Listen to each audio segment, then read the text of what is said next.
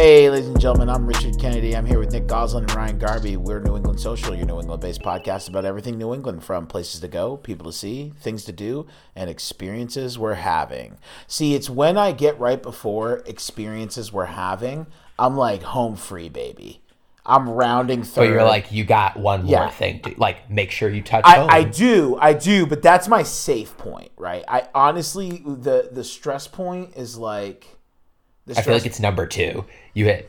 Yeah, because like I feel like it's when I get past the names, I feel good about the names. It's kind of like if you've ever skied or snowboard, you know what I mean? You usually start up by the lift, and like it's usually it's not too bad at the start because like, you might have a couple of different types of, trails. But when you hit your trail, the middle of your trail, especially if it's a difficult trail, that's where you're getting the thick. And then you're like, get to the end where everybody's converging again, and you're like, oh, you're cool. deep in the cut. Yeah, I've never really felt that skiing. I've never been that skilled at skiing. I was just about to say, I didn't know you to be a skier. Are you a skier? Oh, no. I stopped doing it in like 7th grade. Yeah, okay. I took a pretty bad fall on a jump in like 7th grade. Oh, I could see you being wild about jumps back in the day.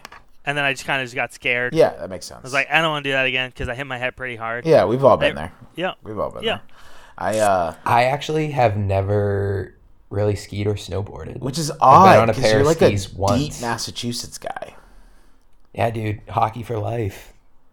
That's like what that is true. You say whenever we bring up doing another activity that you haven't done, you always throw hockey for life out there. I don't know why. But so when you're a kid, especially younger, like I feel like you had the groups of people that were either like they were very invested in their sport, or they went up on the weekends and did like the skiing. Because like Massachusetts necessarily doesn't have great mountains, but we're very close proximity wise to like New Hampshire, Maine, Vermont. So like it would be like the weekend. You know what I mean? Like I had a lot of friends that were like, oh, we rented like a, you know what I mean? Their families rented a cabin, and then they like go up and they ski for the weekend. But like, whereas by me, there's a little ski mountain. Like I just feel like in my hometown, it wasn't like, oh, the hockey players don't ski. Like it was like hockey players don't play football. Like that was the big divide. Yeah, I mean, if like, you were, like, I don't play football because I play this but if you got like sport. Town team and travel team going, and I'm like, oh, I got to practice for the town and then a game on Saturday afternoon. Like, what am I supposed to do? Did you play for what was the school you went to? St. John's Prep.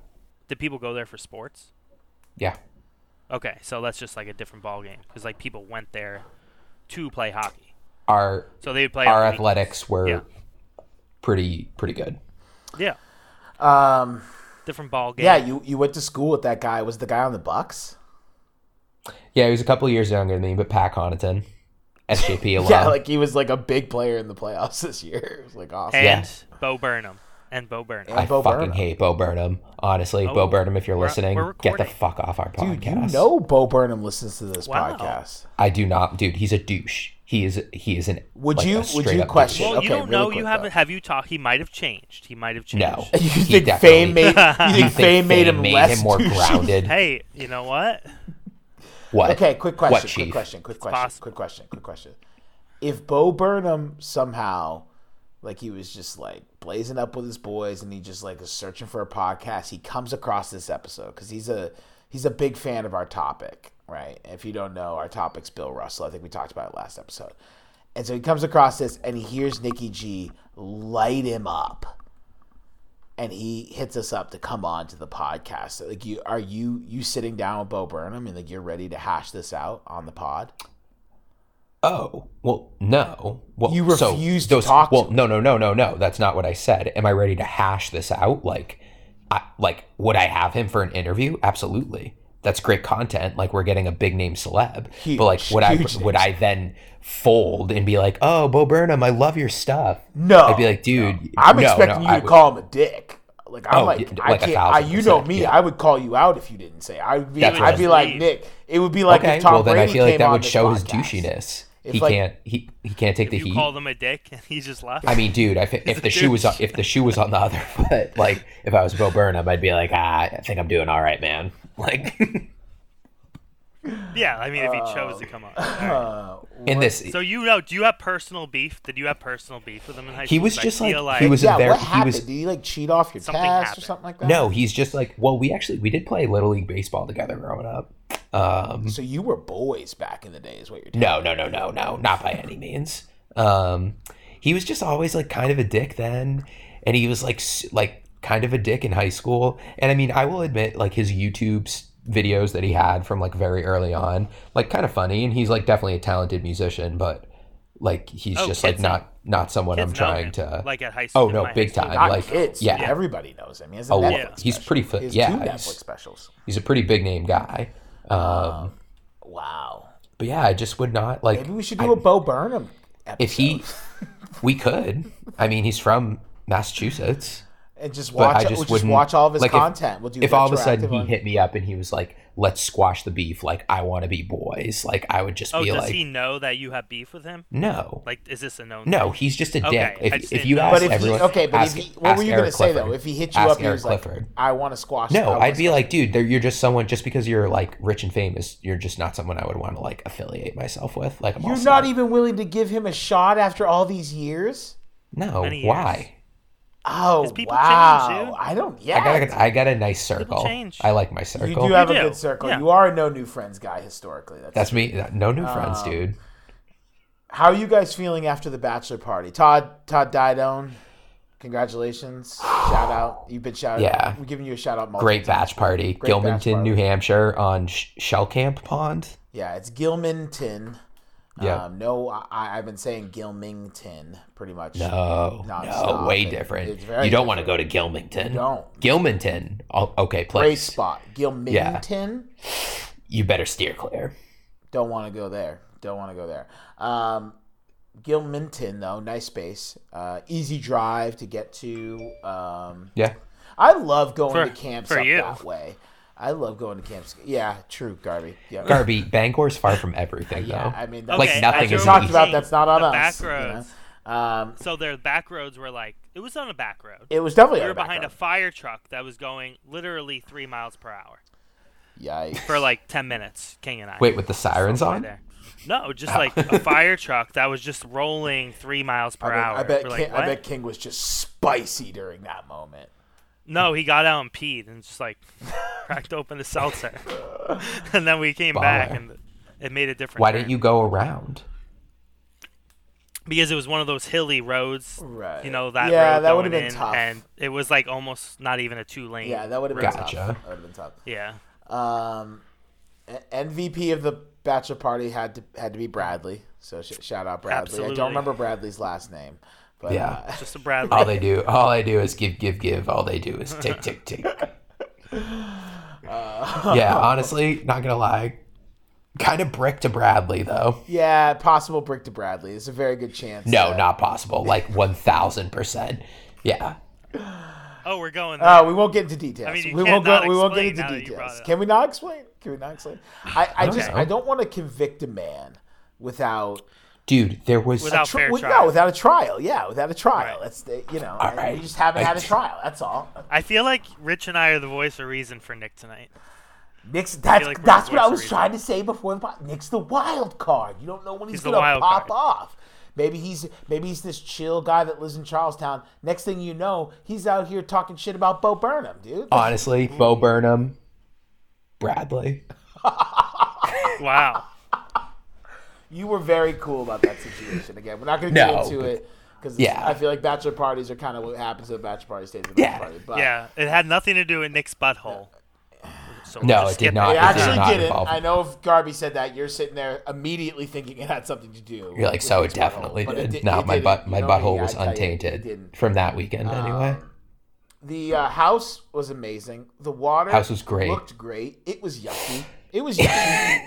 It was yucky. It was a tad murky. I don't know why I can't just catch a break. I booked the Airbnb for your bachelor party, and I'm like, this place looks fucking awesome. What happens? There's a fucking dam up the river, and so the river is a stream. Dude. It's a stream. All right. It literally pulled back. We're like, the shoreline's like 50 feet from the water. Okay, ladies and gentlemen, I'm telling you, the river was so drained that we didn't realize it was drained at first. We were on what we thought was the beach. It was really the bottom of where the river was supposed to be. Is where we were. Wait, what? Yeah, he's like. You don't remember that? Originally, I was like, oh, I guess this river is just smaller than I thought, or just not as deep as I thought. And then somebody pointed out to me, he's like, oh, well, it's it's like drained, and I'm like, oh my gosh, like the river's supposed to like start like 10 feet behind me right now, right? It's like as if like low tide was in at the beach and whatnot. Wait, where? This is at Nick's, where we were Nick's staying? bachelor party. Oh, at Nick's. bachelor Okay. party. Yeah. Oh, I was okay. Right. All right. And so same thing, and then so I'm like, I booked Todd's, and I'm like, fucking sick, dude. I'm like, got it, good to go. Like, water looks great. Take a look at the pictures. Realize a couple months beforehand, I'm like, it's a pond. I'm like, what does that mean? I'm like, is a pond? It's obviously not a lake, or they call it a lake, right? And so I'm like, it's a pond. So I get there. I'm like, By pond standards, it was by a pond great standards, pond. I think it was It good. had a dock. It said there was a dock. And there It had was a dock. pictures. Yeah, people had plenty of people had to boats. Credit, I got there and I was like, thank God, looks great. People got in. I think Rolf was the first one to get in, and they were like, yeah, it's it's like, I'm like, how's the temperature? They're like, oh, it's bath water, which is like a weird way. Like that's not. It doesn't sound positive. I don't think it was that warm. sounds It positive. wasn't that warm. And then It was a little and then refreshing. they're like, it's definitely murky down here. And I went in once and immediately was like, nope, this isn't for Rich. Took a dunk and out. And good to go. Yeah, So, I would say I followed up each dip with a subsequent shower like that day. Yeah. So Yeah, I got a little something nipped on my toe when I was floating. Hopped on a float. see, that's Something what nipped the I didn't toe. want to go too deep because truthfully, big snapping turtle territory. That place just like screamed snapping turtle more towards the center of that. So Yeah, for sure. not trying to lose the old pinky toe. Nope. But great time, dude. Great time. Great times. Golf the day before too on the first day was fun.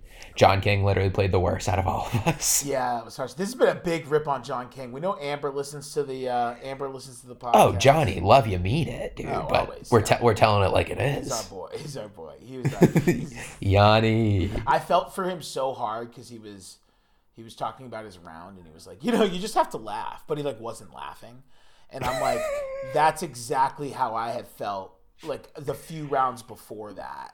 Yeah. Because I just like, I don't know, I was hitting in the 90s, then I just hit some shit, and I just like couldn't break 3 digits again, and then I've brought it back since, but like right before that. And so he was just talking about, I was like, man, I get that, dude. It's up and down. That's the thing with golf, is sometimes you're just like, I'm a better player. Well, it is funny how like you can literally play golden on like a Sunday and then like go out on Saturday the next week and just play like terrible. Absolute garbage.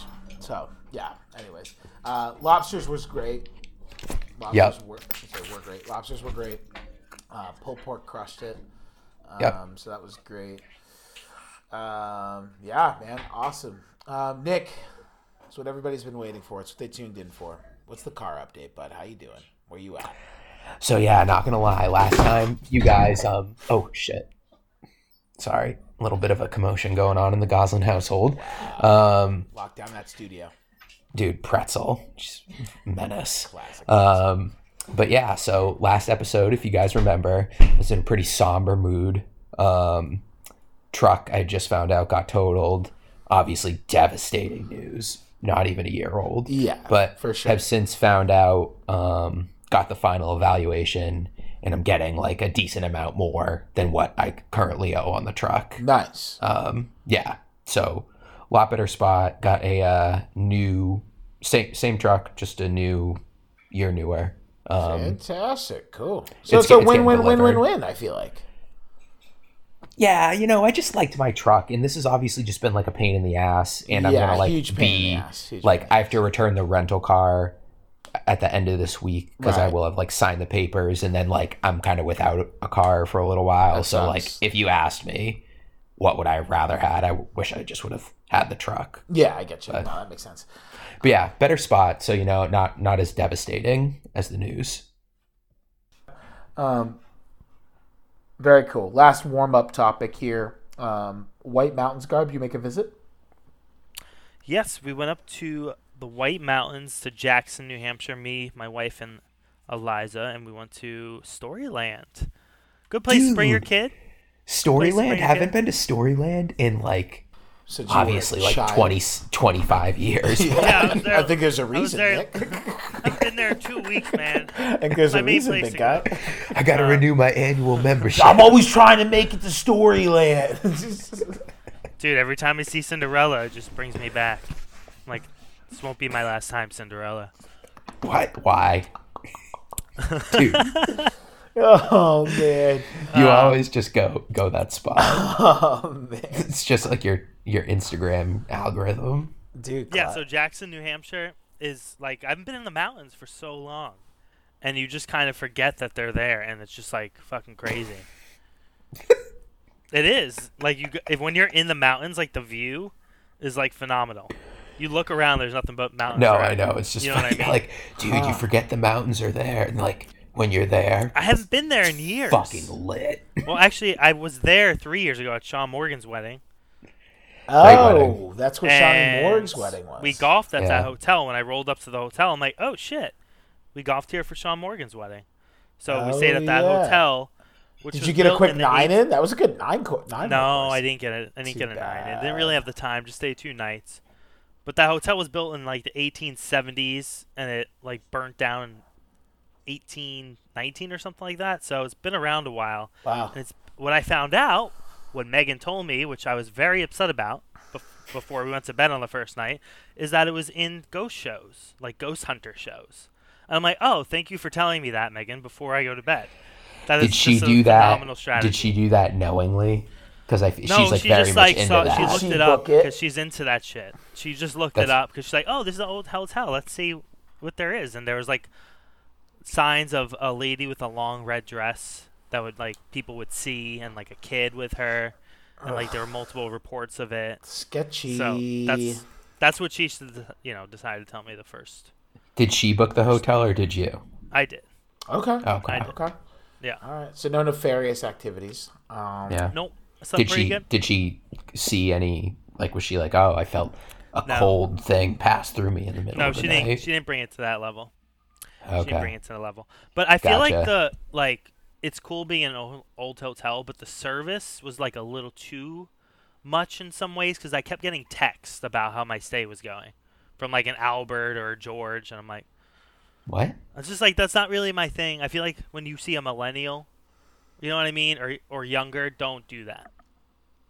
It's a little And that was tip my out there feedback for to you. them. You That was my feedback to them. you I gave them 5 B&B stars. owners, you small hotel owners. Don't text Garb if he says. Yeah, you don't need a text. He'll let you. He'll me let you know 3 something's up. times. He'll let you know. 2 days to ask how it's going. If it's Yeah, not he's going got well, you. I'll let you know. Yeah. Okay. Cool. That's what I'm saying. You know what I mean? Good stay overall, though. It was a good stay. It was a good Nice. stay. Love to hear Love it. the White Mountains. Love to If hear you've it. never been in the White Mountains, Don't forget they're there. view was phenomenal. Do not forget forget they're they're there. there. Well, they wouldn't forget if they never been, dude. Yeah, I think that you make a really good Gotta point there. go. It's hard to forget. Is it better to have loved and lost than never have loved at all? Wow. Love them. This lost. is Wow. this is Love one of what those. kind of podcast This are is we? one of those This is- existential Yeah, we're questions that there. you know. Huh? Jeez. Loved Yeah. and lost. Garber's like easy. Easy, easy. It's not even a question. Guys, we're talking about Bill Russell. We're talking about Bill Russell today. Legend. Absolute legend. William Felton Russell, his Christian name, his legal name. Yeah, honestly, I'll just opening comments before we get into our sections. We split up the research and whatnot, but I was just blown away. Honestly, Bill Russell's obviously a powerhouse on the court. And I think he's also pretty well known for his activism, but digging into it deeper, he truly is just one of the great Americans, to be honest. And so it was really fun kind of researching. Did you guys have a good time kind of digging in? Yeah, so I looked at the coaching end, which you'll hear about later, but I feel like what I learned the most, besides about his coaching career, is the NBA. Yeah. Just how it's changed so Big time. much as a business. How it's boomed. Yeah. It has fucking boomed. Compared 60s it was big, but now it's just reading some of the things I read, there's no way this would, and I'll talk about it. And there's it's no had way a this would massive fly. influence. The NBA's had a massive influence on outside of the NBA For too, sure. because of the Yeah, players. for sure. Because of the players, but it really known for less positive reasons back then. But even back then, it's hard to argue with some of the stuff that I'll talk about off the court that it wasn't a platform, right, that helped push specifically the civil rights movement. And that's really interesting to think about it because I think it's very much known as a platform in that same regard now, but it's much more positive. And it's kind of. Did you say it was a platform or wasn't? It was a platform. Okay, yeah. It was a platform, but I think it was a platform because shitty things that were happening back then were brought to light because they were happening to people who played in the NBA, right? Whereas like now, people in the NBA, I think the NBA is an extremely progressive league, and it's kind of like a lead by example kind of league comparatively. I think in the way that it treats its players and the platform it provides its players, and so.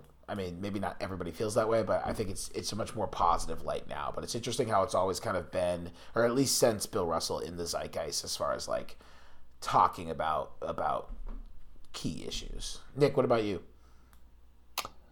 I mean, you guys just kind of hit on it. Like, he was just like a man with like such an interesting life, like outside of his dominance in the sport of basketball. And so I just thought it was, I mean, obviously we were researching our specific sections, but you kind of read up on him as a human being on the whole, and yeah, just kind of second everything you guys said. Awesome. I'm just gonna rip some accolades really quick. Just some stuff that we'll definitely cover, but I mean, 5-time NBA MVP, most valuable player, 11 NBA championships during his 13-year career, savage. 12-time NBA All-Star, NBA All-Star Game MVP. 3-time NBA first team, 8-time NBA second team, 2-time NCAA champion. And I forgot, Barack Obama awarded him the Presidential Medal of Freedom. Just a casual honor there. So just like a boss altogether, and some really and 3 wives. The second one was the hottest. Was it 3 or was it 4? Was it 3 or was it 4? It was 3, and unfortunately. The third one passed away in 2009. No, but I think he was married to somebody when he died. I think he was married to... Oh, really? I didn't think he remarried after that. Janine, I think it is. I'll look at when I go through my section, but just get fact check. Okay, well, let's just go in order here. I did off the court. I think we wanted to cover this specifically because I think that's the real... I'll read off some bullet points and whatnot, but just as like a short monologue, I think like the real story of Bill Russell for me is this guy who truly had the American experience of a black man in the 1930s to 1980s, really, right? Where he grew up in the South with an extreme amount of racism around him. There's this, I read one story where his dad went to a gas station and the owner said that he had to wait for all the white customers to be served. And when he tried to leave, the guy held a gun to his head and said he has to wait his turn. His mom was like walking around once. This is on Wikipedia, so again, it's really easy accessible. His mom was walking around once in like a really nice dress, and a cop stopped her, made her go home and change, because he thought that was a white woman's clothing kind of outfit. And so, like, a massive amount of racism. He and his family also were a part of the second Great Migration, which was when 5 million African Americans moved out of the South into the Northeast, Midwest, and then West. That's when his family moved from Louisiana, West Monroe, Louisiana, to Oakland, California, I believe. And so he was really a part of that. And then he was this massive partner to, Martin Luther King Jr. and Muhammad Ali, probably two of the most well-known civil rights activists in American history. He marched with Martin Luther King the day he gave the I Had a Dream speech. He was in the front row.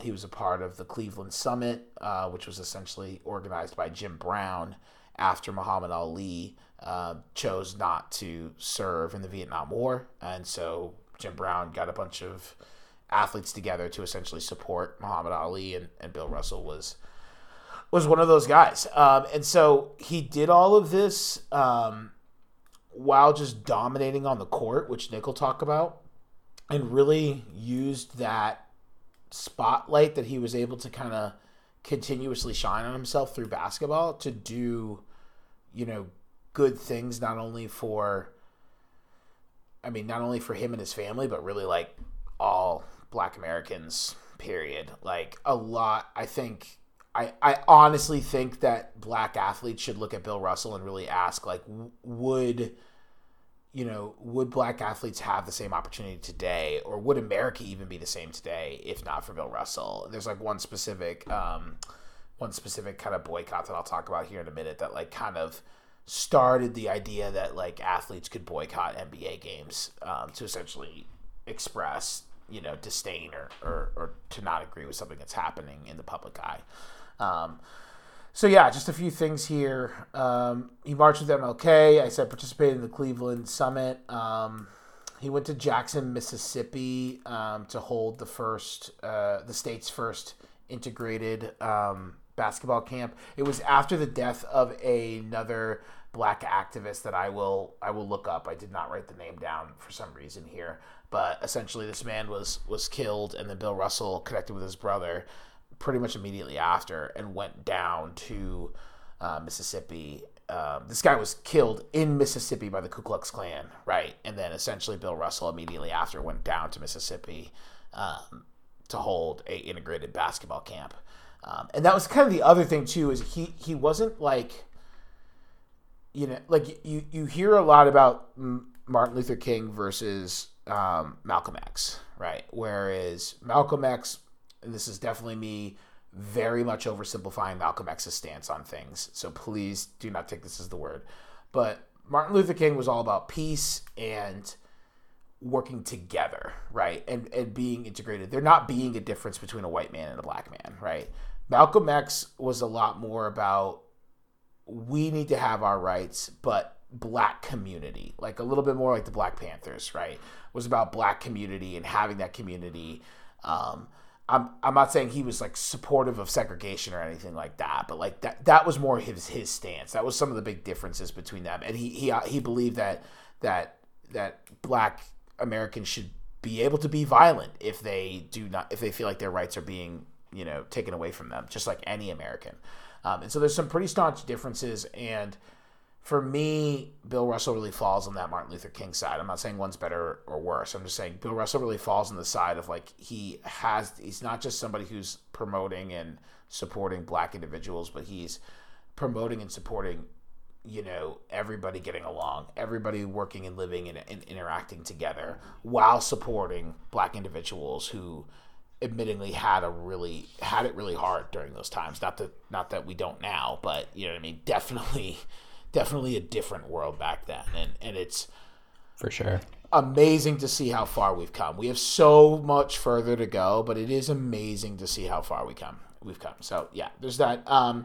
Received the Presidential Medal of Freedom from Obama in 2011. Nick, I don't know if you picked up on this, but he skipped. I read that he skipped his own Hall of Fame induction because he felt. Yeah. So I got a whole thing on that. Okay, cool. I'll let you talk about that. But he essentially skipped his own Hall of Fame induction. I'll let Garby kind of talk about it, but it was essentially in protest of another player who wasn't in the Hall of Fame yet.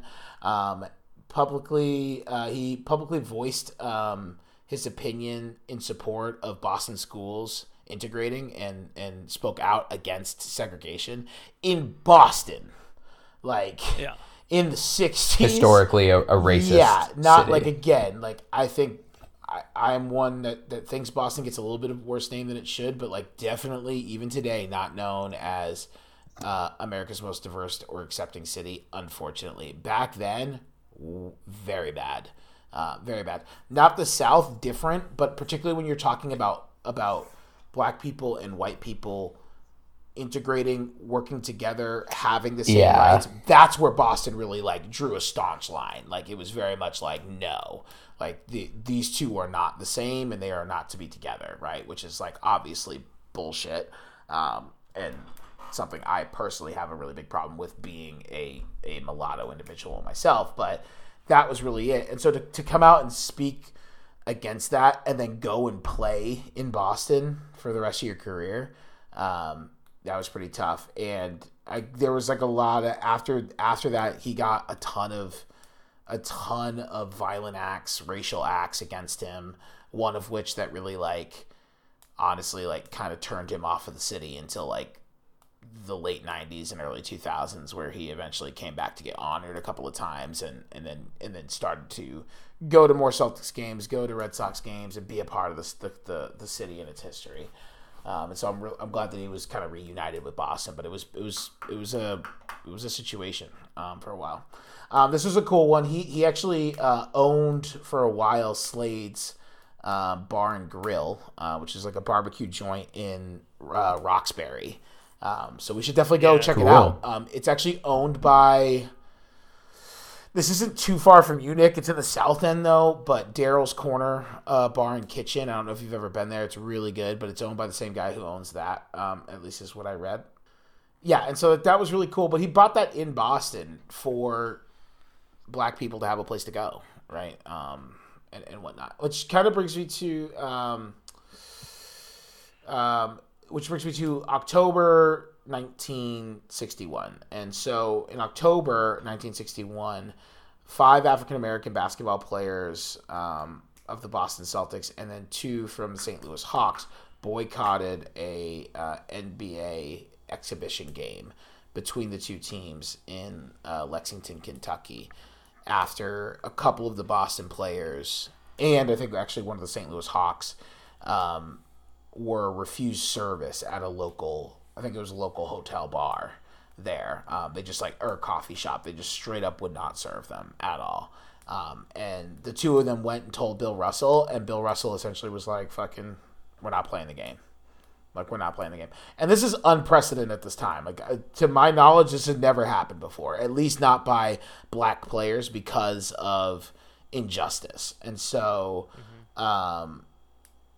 he was quoted saying, "We've got to show disapproval of this treatment or else the status quo will prevail. We have the same rights and privileges as anyone else and deserve to be treated accordingly.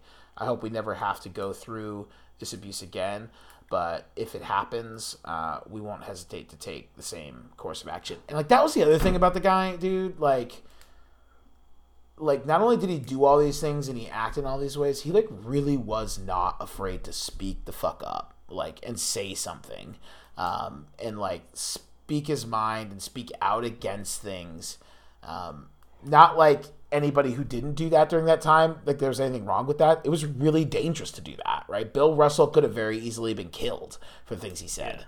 Yeah, it was a big target. The way he spoke, though, was like, I only watched a couple videos of him, so I don't know if this was him all the time, but he spoke very like calmly. Yes. Almost. He wasn't like yelling, and very rational. Yeah, it was not like an overly emotional outburst. Yeah, not wrote, but this is what I just read. Like, that was Bill Russell. Like, he was very much like, hey, this is why we're doing this, and it's not right, and, you know, we don't want to have to do this again. We don't like this any more than you, but please don't push us, essentially. And so, yeah, I mean, that was just wild. I probably should have started with this, but just some early life stuff again. William Felton Russell was his full name. Born February 12th, 1934, West Monroe, Louisiana. Passed away at 88 on July 31st, 2022. So very recently, obviously. Moved to Oakland, California as a part of the Second Great Migration, which I had talked about. Parents, Charles Russell and Katie Russell. His mom passed away when he was really young at 12. He was really close with his mother. His dad, I think, a little bit more reserved, but did build a really good relationship with Russell and eventually became kind of his childhood hero. I said his parents kind of really experienced a massive amount of racism. Again, Nick, you might get into this a little bit, but he went to University of San Francisco where he met his first wife and mother of his 3 children. Garby, it sounds like you'll talk a little bit about his career as a commentator, so I won't. No, not really. Okay, so he was a commentator for the NBA on ABC. He was also a color commentator for CBS and TBS. Took up golf at a boy. It would have been dope to play a game with or a round with Bill Russell. Played Judge Roger Ferguson in a Miami Vice episode of The Fix. I read that. I was like, that's so random. He wrote a book, or multiple books, I think, with alongside professional writers. One of them was called The Second Wind. Again, married to his high school sweetheart. I had him remarried to Dorothy Marilyn, and Janine, I believe. But maybe I misread that last one. But yeah.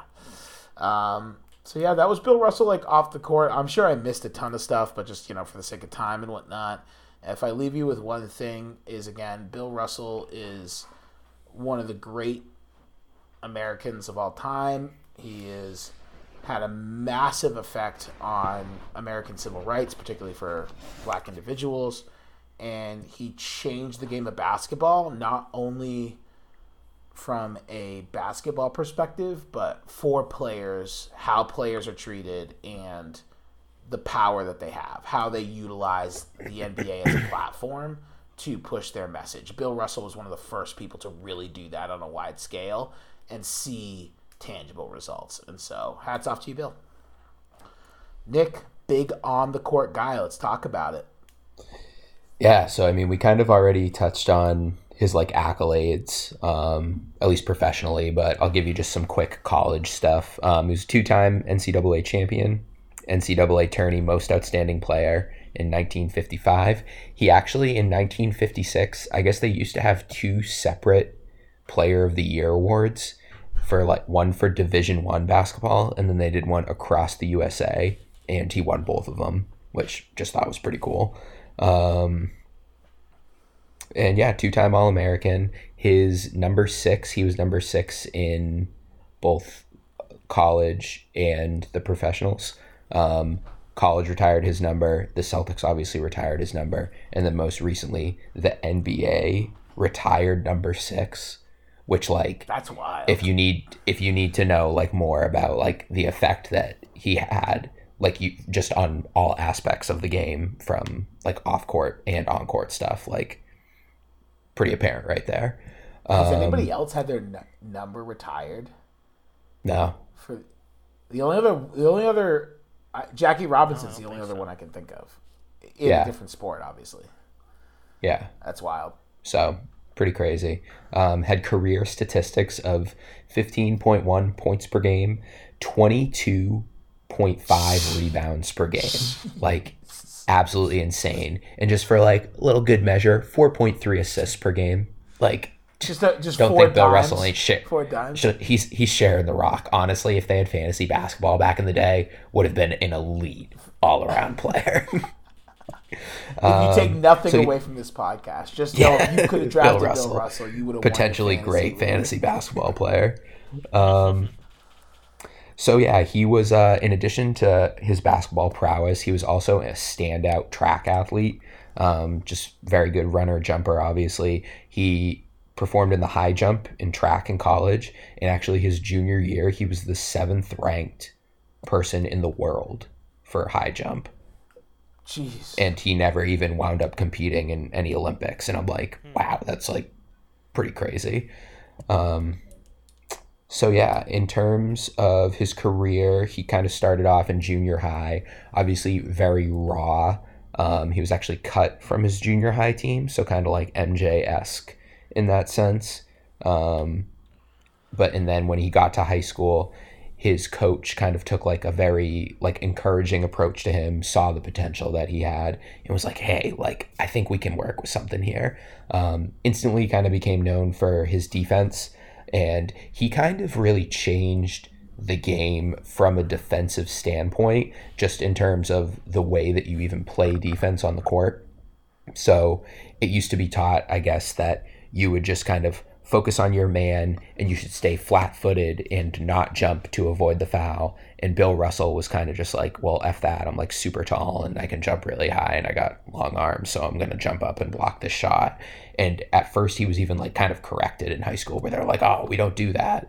But then obviously just like statistics kind of proved themselves and they were like, oh, hey, Bill might be onto something. Maybe we should be jumping. Stopping people from scoring points against us is like a really good way to win games. Yeah. And so he would really study his opponents. Like, he would go on these all-star tours and he would figure out which move was their favorite and which foot they would step with on the first, like, to make their initial move. And he's like, I became like obsessed with learning like how people played offense, and that's how I like became so good at defense. He only received one college scholarship offer, though, from the University of San Francisco, the San Francisco Dons.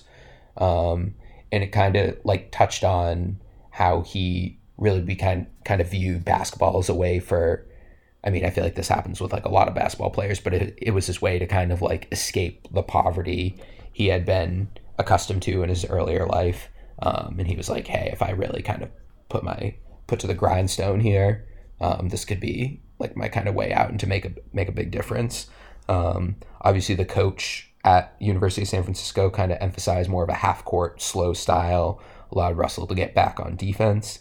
And he kind of, like in terms of like the high school coach, and this was also kind of what I thought was cool too, his college coach seemed to just, I mean, I didn't like research his background entirely, but he seemed to be more on the progressive end. He was the first major college program to play 3 African Americans as starters.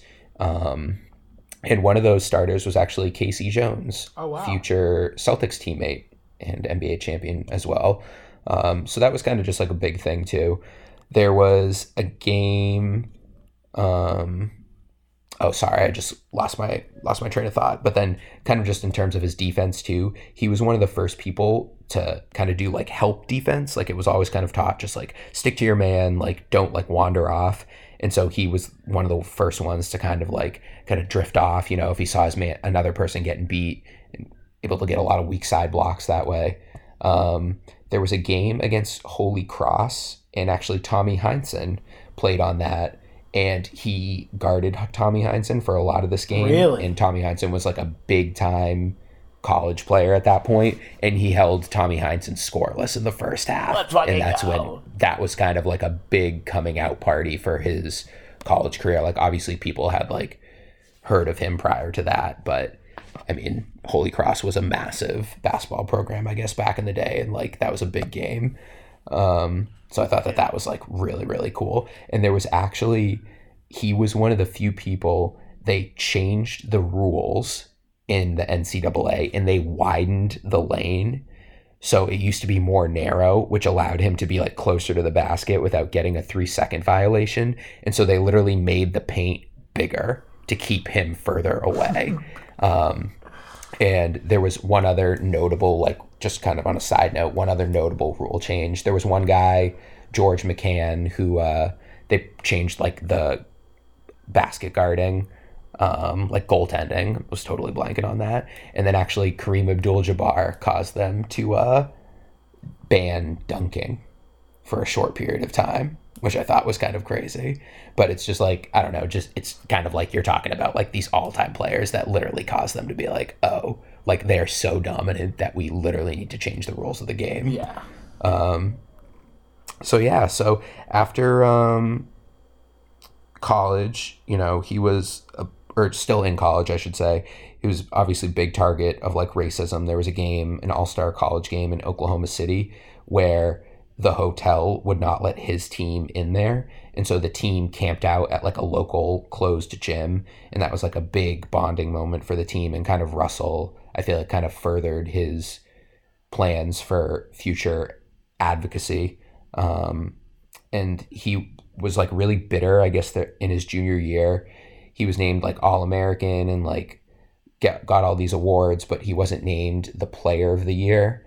And that was like, I guess, kind of a big thing for him, because at first he was like really pissed about it, but then he was like kind of just a self-realization moment where he's like, obviously this world that I'm living in is like so racist and just like not on the same level. And he's like, if I get upset about stuff like this, he's like, I'm just going to die a bitter man. So he's like, that really, it was just like, hey, I'm going to focus on the team, what I can control, winning these ships, getting that bread. And so he was initially offered to join the Harlem Globetrotters, but I guess the owner wouldn't even speak to him in person. He would only speak to Bill Russell's high school coach, and Bill Russell was pretty much like, well, fuck you, like not getting this. So enters the NBA draft. He was originally drafted by St. Louis Hawks, but the Celtics and Red Auerbach traded for him because Red had this like grand scheme of being like, we just need that defensive centerpiece to take us to the next level. And so they actually made a pretty controversial trade at the time. They traded this guy named Ed McCauley, who was a 6-time All-Star. He was like a big player in the league, but I guess Ed McCauley was also originally from St. Louis, so it kind of worked out in that sense. And so this was the same draft that the Celtics drafted Bill Russell, Casey Jones, and Tommy Heinsohn all in one draft. Jeez, I'm just like, talk about just absolute legendary absolute draft domination. picks. Yeah, seriously. And so back in the day, obviously Olympics used to only be amateur. And so he was able to sneak into the 1956 Olympics, Summer Olympics, on a technicality because even though he was signed to an NBA team, technically hadn't played a game. And they wound up taking the gold, beating the Soviet Union. Let's fucking go, dude. Let's fucking go. USA. Let's fucking go. And so, yeah, he, I won't go over like the minutia of everything, but I mean, you, like Rich said, 11-time champion, won 8 straight from 58 to 66. In 1961-62, the Celtics became the first team in the NBA to ever have a 60-win season. In his rookie year, Celtics employed what they called the Hey Bill defense, and this was Red Auerbach's idea. And essentially, anytime they thought that they needed help, one of the other 4 guys on the court would just say, "Hey Bill," and that would be Bill Russell's signal to run over to them. And like he would still have the athleticism to recover and like get back if they passed it to the open man. And I'm like, the Hey Bill defense, like, isn't that just wild? And all the media started calling his blocks Wilson burgers because he used to block them so savagely, and the NBA used to use the Wilson basketball, and he was like, he's literally blocking it and like shoving it back in the face of his opponent. And so they're like, it's like he's just feeding him burgers. And they're like, another Wilson burger for Bill Russell. There was a player back on the Knicks named Ray Felix who always used to like cheap foul Bill Russell, and he got like a lot of that across the league. And Bill like kind of came out complaining one time, and he's like, "Red, these guys are really fucking muscling me down there." And Red was like, "Hey, you need to take things into your own hands." So literally in one of the next series, like same game, Ray Felix cheap shots Bill Russell.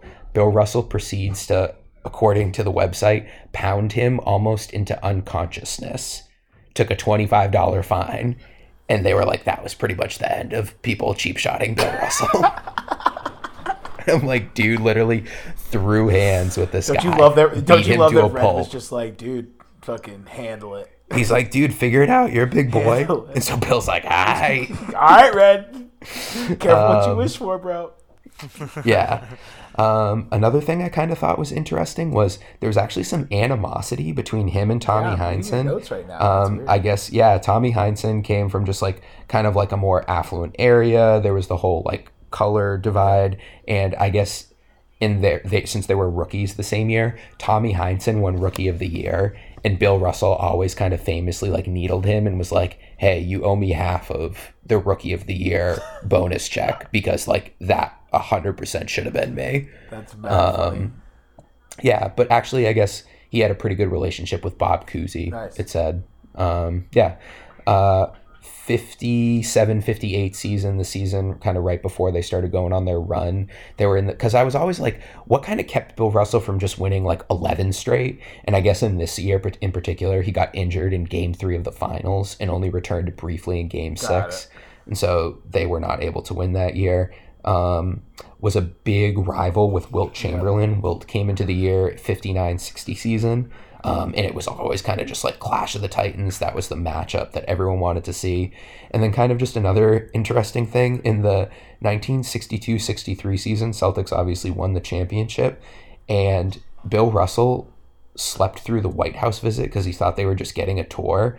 But in reality, they were meeting President John F. Kennedy. And so he like slept through meeting the president, which I always kind of thought was funny. And I guess there's like pictures of the team without Bill Russell. That's wild. And it was literally because he was just snoozing at the hotel. That's funny. Yeah, That's great. That's Dude, that's pretty much what I great job with got. the And it's research. just like, a lot of really good insight tips there. That's awesome. What a cool guy. yeah. Garby, take us home with this coaching. Yeah, so he became a player coach in his third to last year playing with the Celtics. So that is the 1966 and 1967 season. And back then, being a player coach, which is unheard today, it was kind of like not that rare. So he became a player coach, and actually Red Auerbach, who was the coach previous to him and his coach, tried to get Tommy to coach the team, but Tommy basically said, well, I don't think I can deal with Bill. And so then Red Auerbach just asked Bill, and he's like, yeah, I'll do it.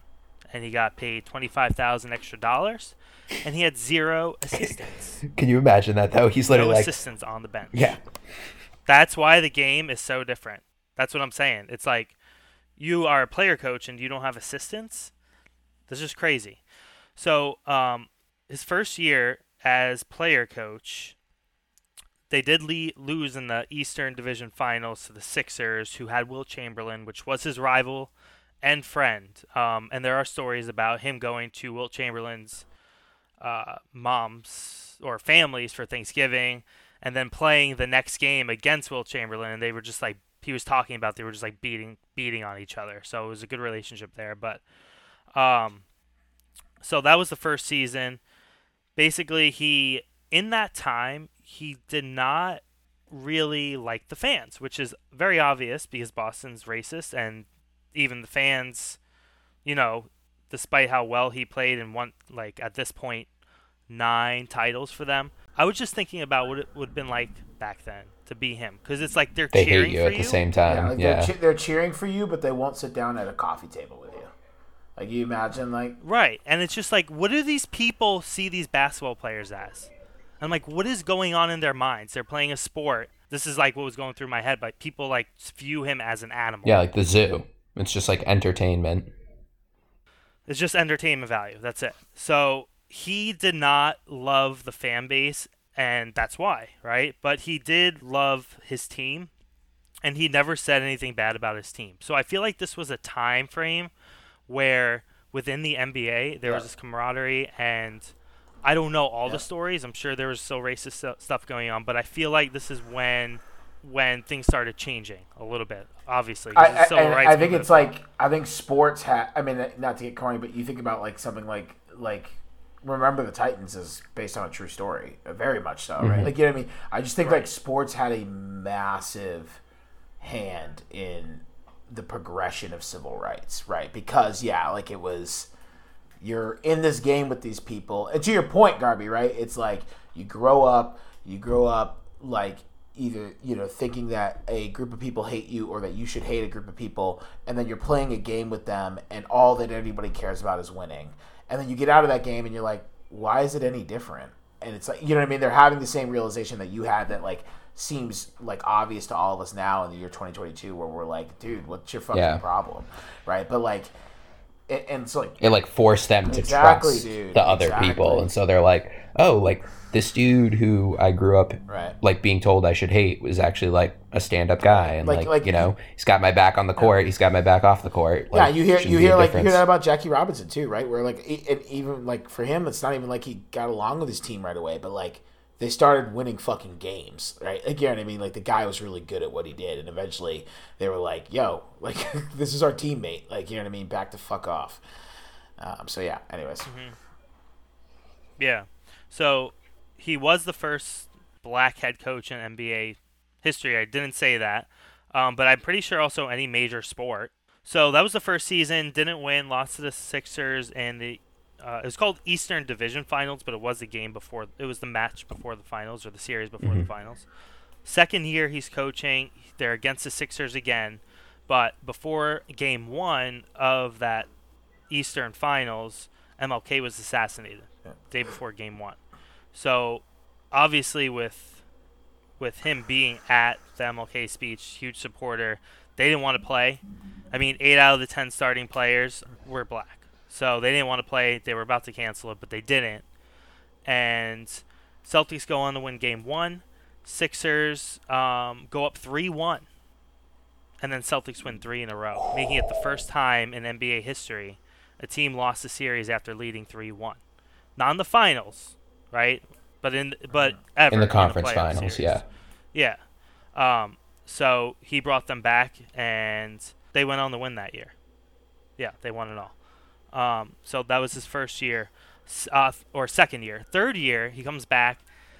In the beginning of that last year, he wasn't really feeling it. Robert F. Kennedy just assassinated, Vietnam War going on. His marriage with his first wife was growing stale. They divorced later, but he was basically like, fuck this country. I don't want to play. He was 15 pounds overweight. He skipped the coaches meeting. He was lacking energy and was apparently diagnosed with acute exhaustion, which I didn't know was a thing. Acute exhaustion. But he played. He coached. Won 48 and 34 that year. Not the best record. So they entered the playoffs as the fourth seeded team in the East. They upset the Sixers, the Knicks, played the Lakers in the NBA Finals, went to Game 7, and on the brochures in that Game 7, the owner of the Lakers basically puts victory ceremony after the game in this location. So Bill Russell takes that fucking paper and brings it down. He's like, this game, we're going to run. Because running, when you run, it's about who wants him more, and I know we want him more. So they fucking ran that game, and Wilt Chamberlain was injured. That game, I think he got injured. Jerry West was limping. Celtics up 9 with 5 minutes to go, and they win the game. Wait, was Wilt on the Lakers? So yeah, at that point he got traded. He got traded to the Lakers. Yep. So, but that was the only NBA Finals where the MVP was on the losing team to Jerry West, also, and that was his last game. That was Bill Russell's last game, and it was also his last time talking to Wilt Chamberlain for 20 years. Wow. After that, he heard. I don't know if it was right at the game or after, but I think it was after. But a reporter heard Bill Russell describe Chamberlain as copping out of the game because he was injured. So, like, Bill Russell was saying that about Wilt, like, oh, he was not playing because he was scared. He wasn't really injured. So Wilt Chamberlain hears about it. They don't talk for 20 years. Wow. 20 years later, I think it was then, like, late 80s, right? Bill Russell apologized. They become best friends again. Wow. So that was a pretty heavy story because he went to Wilt Chamberlain's families for like Thanksgiving. Yeah. Like they were pretty tight.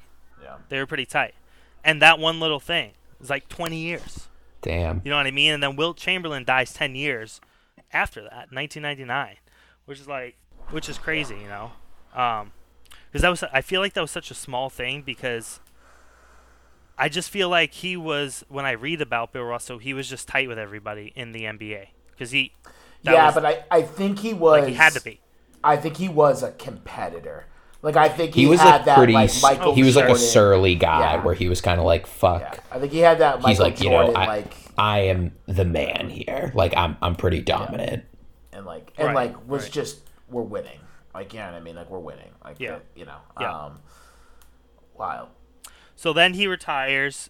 He ends his career, and he kind of ends it on a dime. And Red Auerbach was now the GM, so he kind of blindsided him. He didn't go to that ceremony for that championship. He just skipped it. He didn't attend when his jersey was retired the first time in 1972. He didn't attend the induction in the Hall of Fame, and he just had sore feelings. But I think later on, those feelings like started to like maybe he forgot what it felt like, where they came from. Maybe things got better, and he started coming out, and they had another jersey. I'm pretty sure it was another jersey or maybe another Hall of Fame induction just for him, with people there, with the fans there, and like they obviously cheered, and he was crying. It was like a big thing because it was like the first thing he had come to after he actually retired. But that was like celebrating him. He did coach for 2 other teams after that. He coached for the Seattle Supersonics for 3 years. He brought them to the playoffs for their first playoffs. And then he only coached for 1 year with the Kings. He had a 7-year contract, but it just didn't work out. And he didn't do too well. He went 17-41 in that late 80s season. Yeah, that was his coaching career. He skipped because he felt that Chuck Cooper who in 1950 was the first African American player drafted by an NBA team. So he broke the color barrier for the NBA. He's the Jackie Robinson of the NBA. A little different for a variety of reasons we won't dive into, but Chuck is somebody we should know more about that we just don't.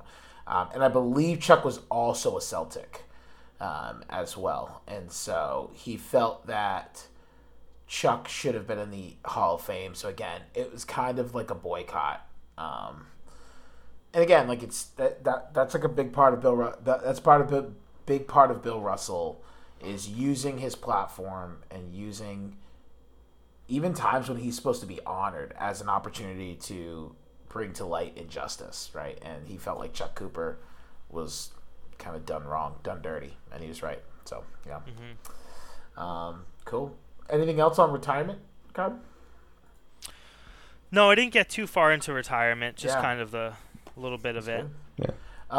Any closing thoughts on Bill Russell? I feel like I've said a lot, so I'm good on my end, but anything else for you boys? Yeah. I loved that quote with him with the pamphlet. That reminds me. It's just you guys, obviously, you must have seen the movie Coach Carter, where he's just you know what we're going to do? He's like, we're going to run. Yeah. And he's just that's just a badass moment. I mean, I feel like they should make they're going to make a biopic about him for sure. 100% they'll make a biopic. I'm guessing that somebody's probably already tried and maybe for some reason he didn't want to sell the rights. And so they'll definitely make a biopic about him. What's it called? 6?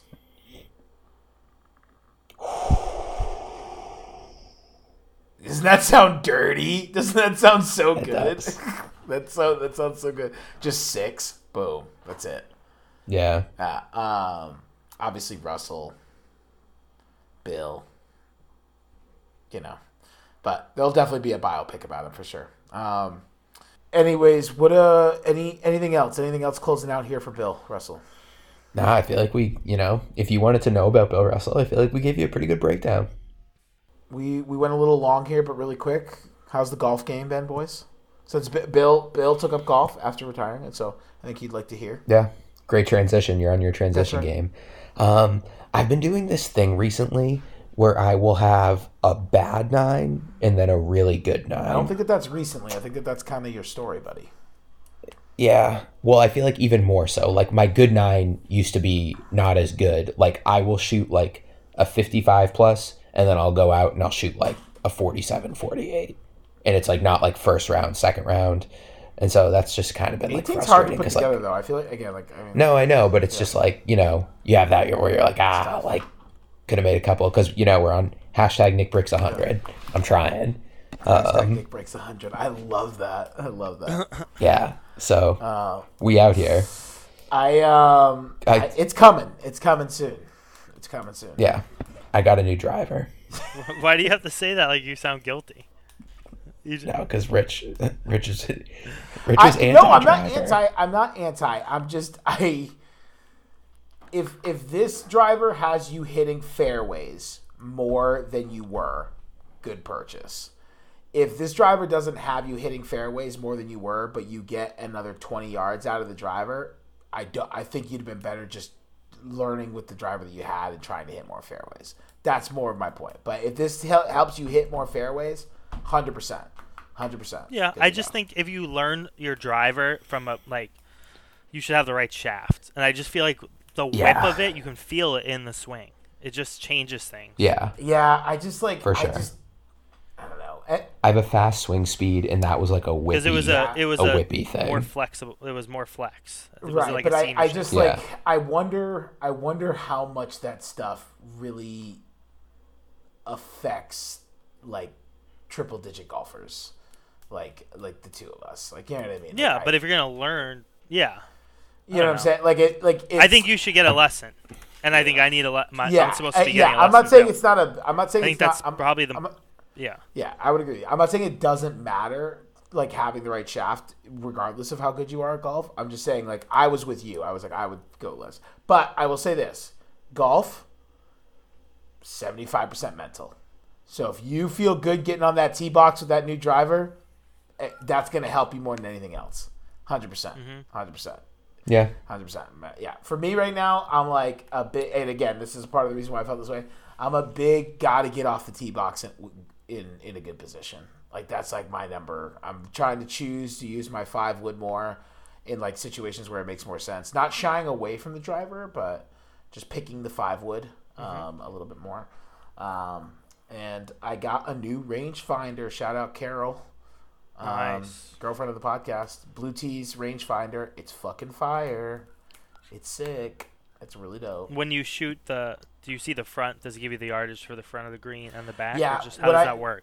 Yeah, what I think I like about it, it's not even so much from like the green shots, so much as like I can like shoot everything all the way up, right? You know what I mean? And so like it's been a lot better to be like, okay, like for my second shot or something like that, Yeah. right? Whereas like I feel like 18 Birdies did a pretty good job being like, oh, this is how far the front is, this is how far the back is. And so I can shoot the actual flag now because the flag's not always in the middle, right? Right. But the other difference is it obviously gives you a magnification of what's in front of you. So I feel like I can also see the green a little bit more and like where I'm like, okay, actually the green clearly goes off on the end. And so I do want to be a little short here, right? You know what I mean? And whatnot. And so, again, I've played with it once. And so a lot of this could be in my fucking head. And I had a decent day. 75% mental. Yeah. This is how you know it's 75% mental. I'm shooting pretty well. Right, I'm shooting pretty well. I had like a little bit of a rough, like I think front, but I came back really well. And so I'm poising to break 100. And I come into it, I got a 92 heading into the 18th hole. So I'm like, great, just don't double up this hole, and you walk away with 100. Great drive off the box. I can tell you right now. Yeah, great drive off the box. Decent second shot, even right. Sorry, I duffed one, but then I have a decent third shot, right. Just off the green. Hit it out of the rough, right off the other side of the green. Hit it again, distance putt. Missed the distance, and so I pulled a 7. I still got it in a 7, but Oh, okay. Yeah, I still got it in a 7. I got a 99, but like I was just like this should have been. Yeah, should have been a 96. With that tee shot, there's no reason for me not to bogey that hole. Like there's just no reason for me to not bogey that hole. So all good, but. Yeah. Garb, you golf at all since... No, I haven't. Last time I played was with you guys. I feel like you're having an electric year. Yes, I am having a much better year. I kind of changed like my weight distribution. And I changed the way I swing. Like, I come across my body. I used to come up more. Right. Come across my body cool. more. So, yeah. Cool. We're going to skip content consumption because we are running late. Yeah. So, Nick... Where can they find us? So you can find us on Instagram at @any_social, on Twitter at @any_social2, and my personal handle at son_of_Ray number 24. Garb. I am Ryan A. Garby. That's Ryan A. Garby as in boy. E. And the A stands for activist because Bill Russell was one heck of an activist. You Great. can find me at Kennedy1627 on the gram. I'm Richard Kennedy. I'm here with Nick Goslin, Ryan Garby. We're New England Social. Deuces. Later. Later, Gators.